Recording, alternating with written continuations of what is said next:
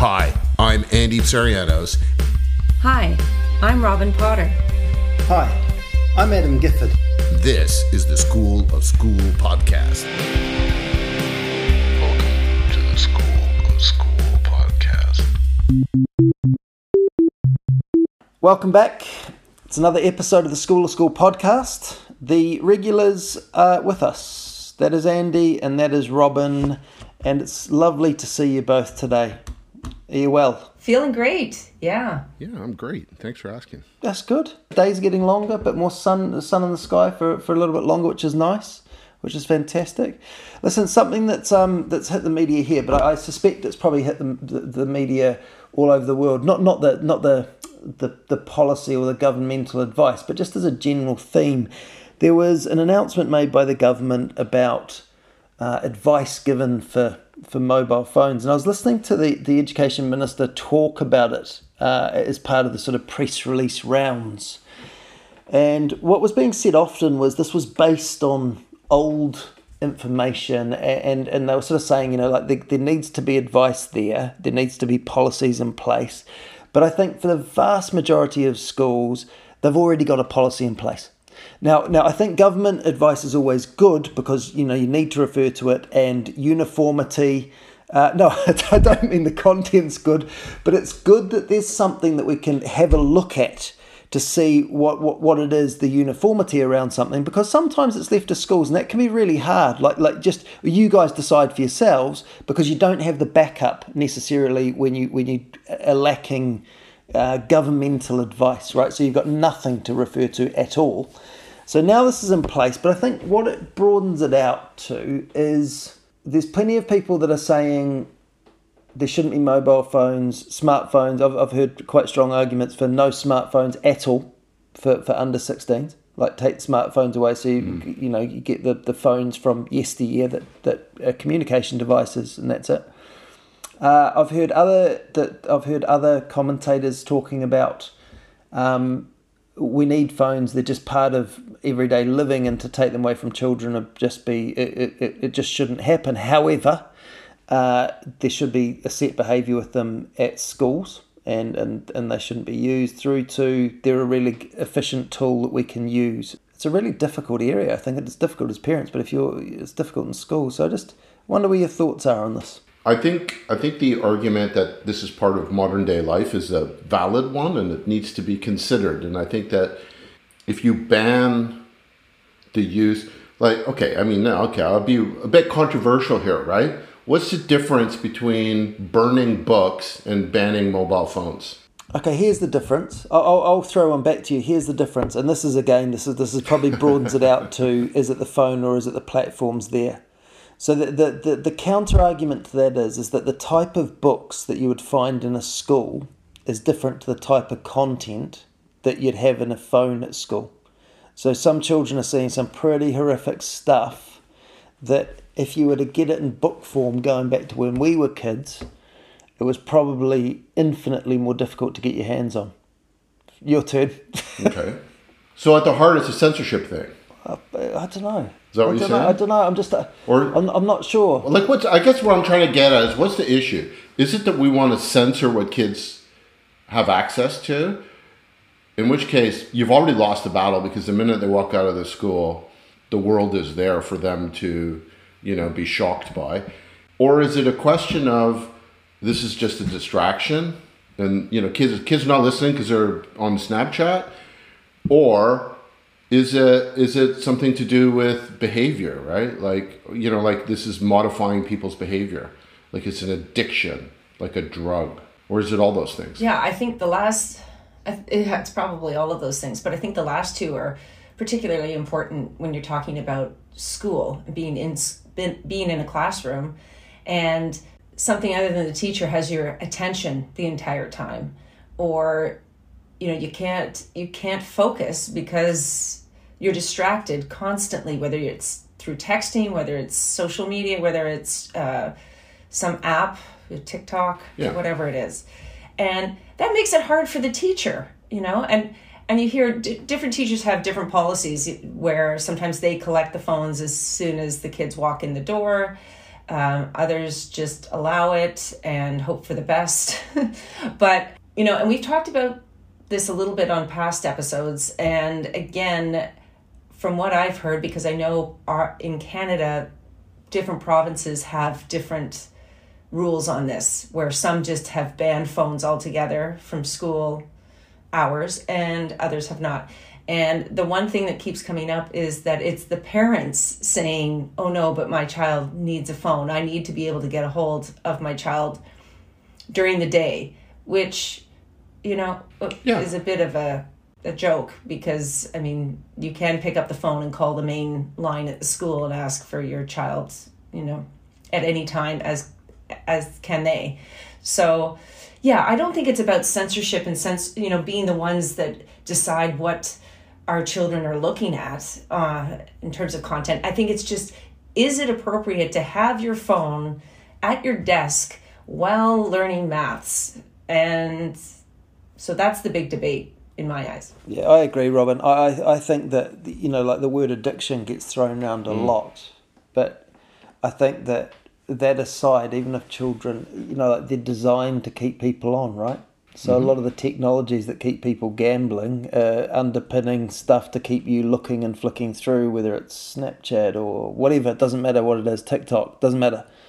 And I think you're right. And I think that most schools, I'd be amazed if there are schools that kind of say, you can have your phones during lessons. I think there were some schools, I knew of some schools, but this is going back a few years now, that tried to incorporate them, tried to sort of say, all right, we accept that this is just part of you growing up, so we'll kind of use them as tools. But what I suspect has probably happened is that as the likes of TikTok grow, and that never-ending content is available to you to keep you coming back for more and more and more, I think it's probably just too difficult and unrealistic to think that the phones can be used as a learning tool in your just day-to-day lessons.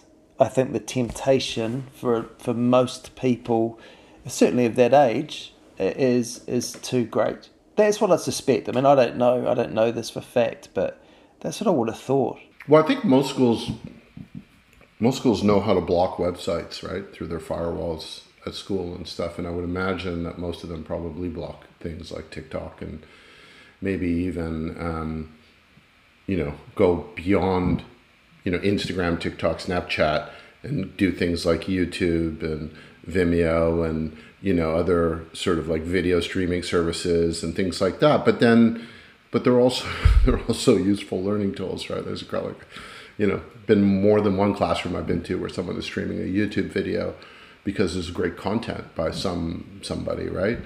It could be historical, it could be it could be just knowledge-based stuff or whatever. And I think we've all can think and imagine situations where these things are useful. So if we focus in on the sort of addictive and distractive nature of these things, like they're basically stop the learning from happening, I think schools are totally justified, absolutely justified in saying, no, not in this class.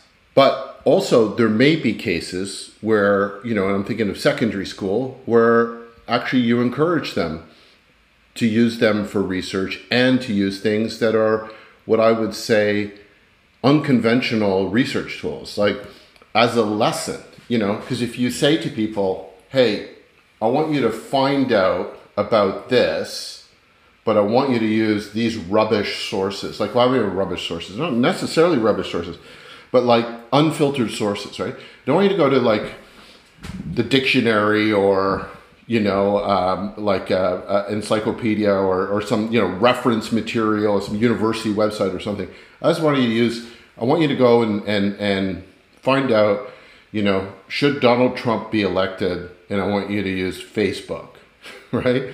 Okay, or I want you to use Instagram, or I want you to use YouTube, right?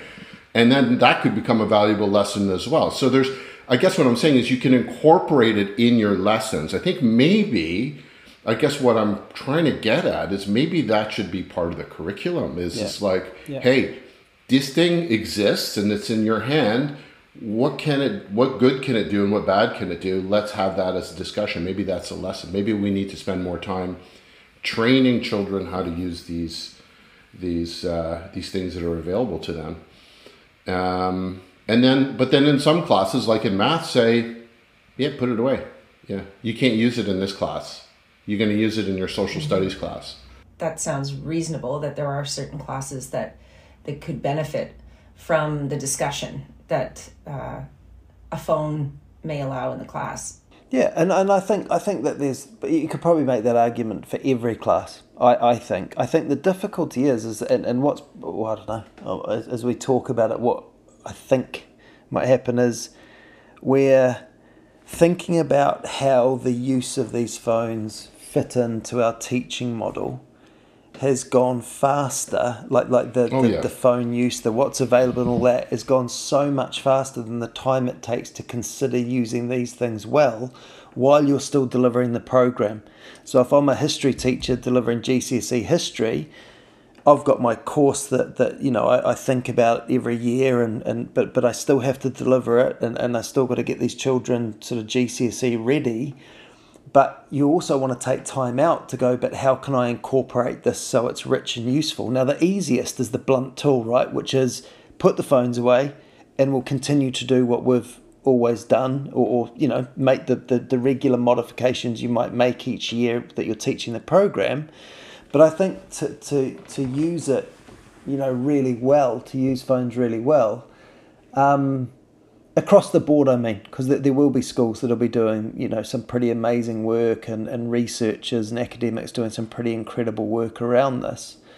But across the board, there'll be a lot of people in a position where they've just not had the time to do that justice, or haven't given the time, perhaps, or don't have the expertise. Because I think that must be really tough. If someone just said to me, right, use a phone in this lesson, the first thing that pops into my mind is, all right, just give me some time to think about it though.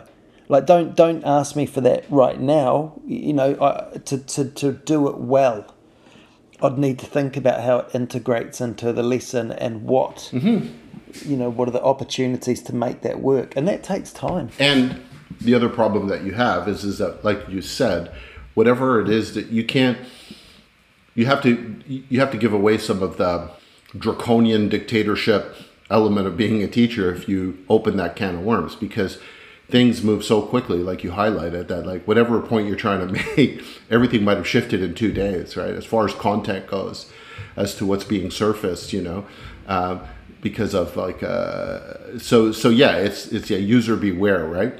So I think the thing that I would say, Adam, about if you wanted to do something like this is that you'd have to focus in on first principles and not on skills. And by that, what I mean is, you could never say with any kind of sense of like certainty, say like, well, this is a Snapchat class, right? We're going to teach you how to use Snapchat appropriately, or we're going to teach you how to use Facebook appropriately.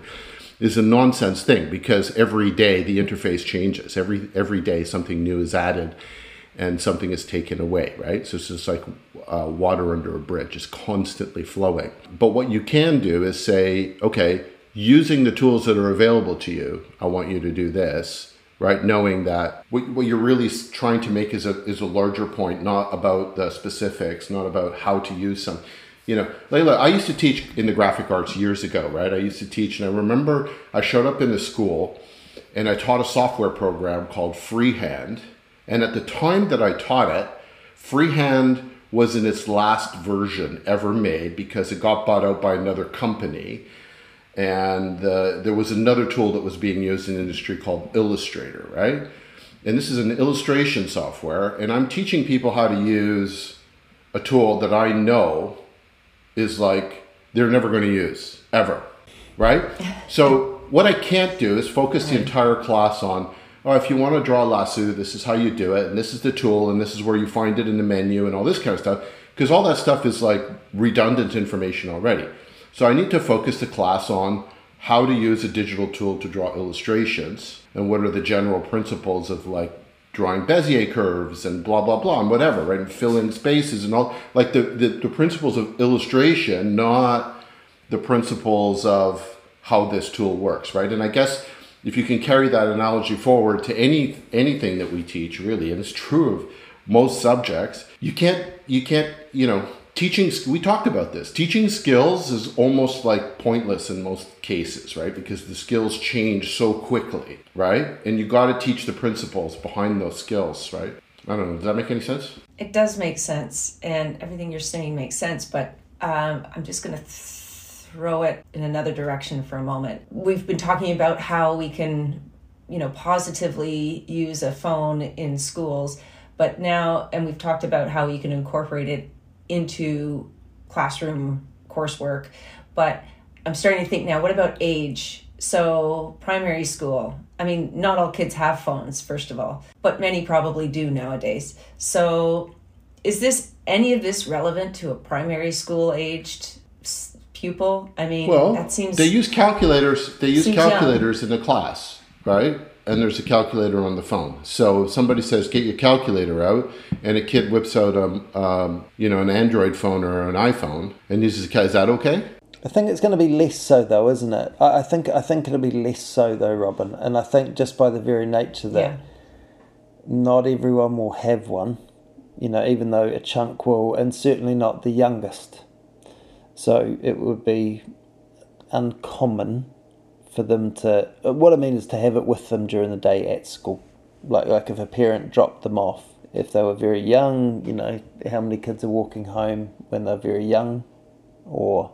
I don't know, but I think that where it's more difficult, because I think that it's also an expectation, like children are developing that sense of, I've got my smartphone, because we're talking about smartphones here as opposed to, like an old schooler, just text and call. You'd be hard pressed, I would have thought, to find too many people in secondary education, pupils, that don't have a smartphone. I would have thought by now. In primary school, I think the vast majority of children would not be at all fazed about, if they did have a phone for whatever reason, dropping it in at the school office and picking it up at the end of the day.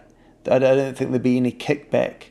Whereas maybe if you're 16, 17, maybe you're thinking, actually, no, don't treat me like a primary school child.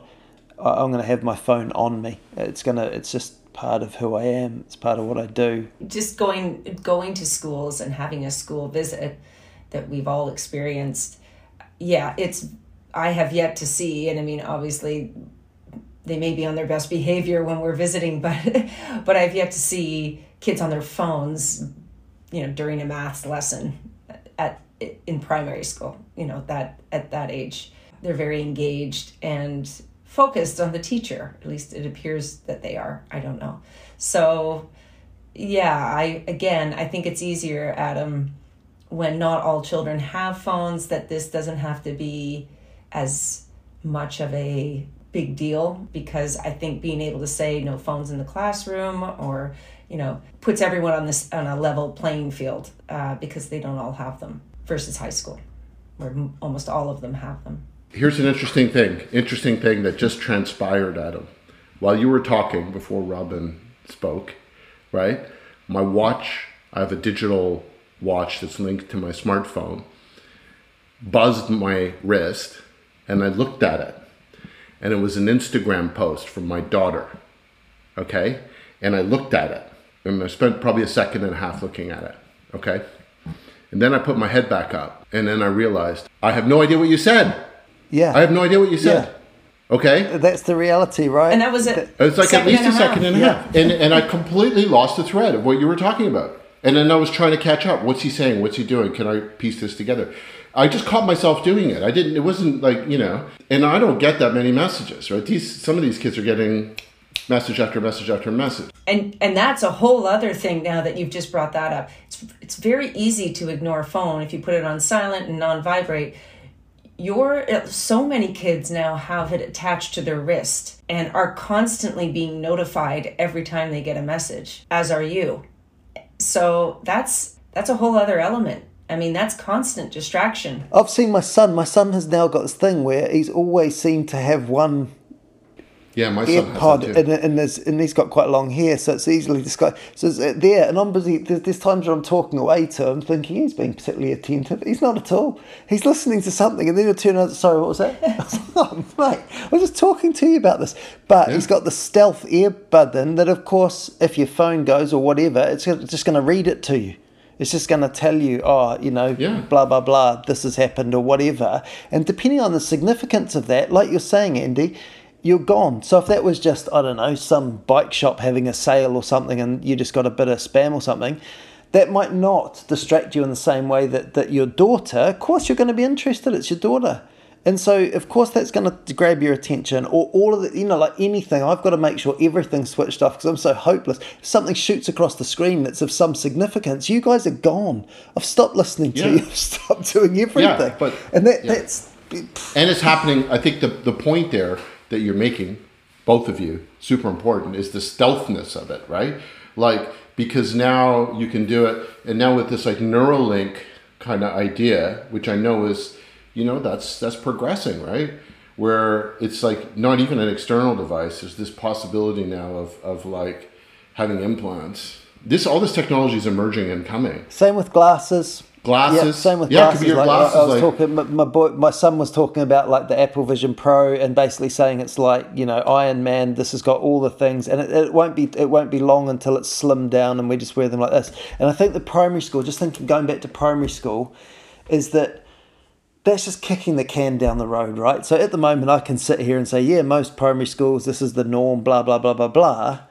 But this technology is going to become more part of us. Like we're talking about, like you're saying, Andy, about whether it's things in the ears, the glasses, the whatever. I mean, the shift to your watch, like all of that sort of stuff, the fact that you are constantly connected.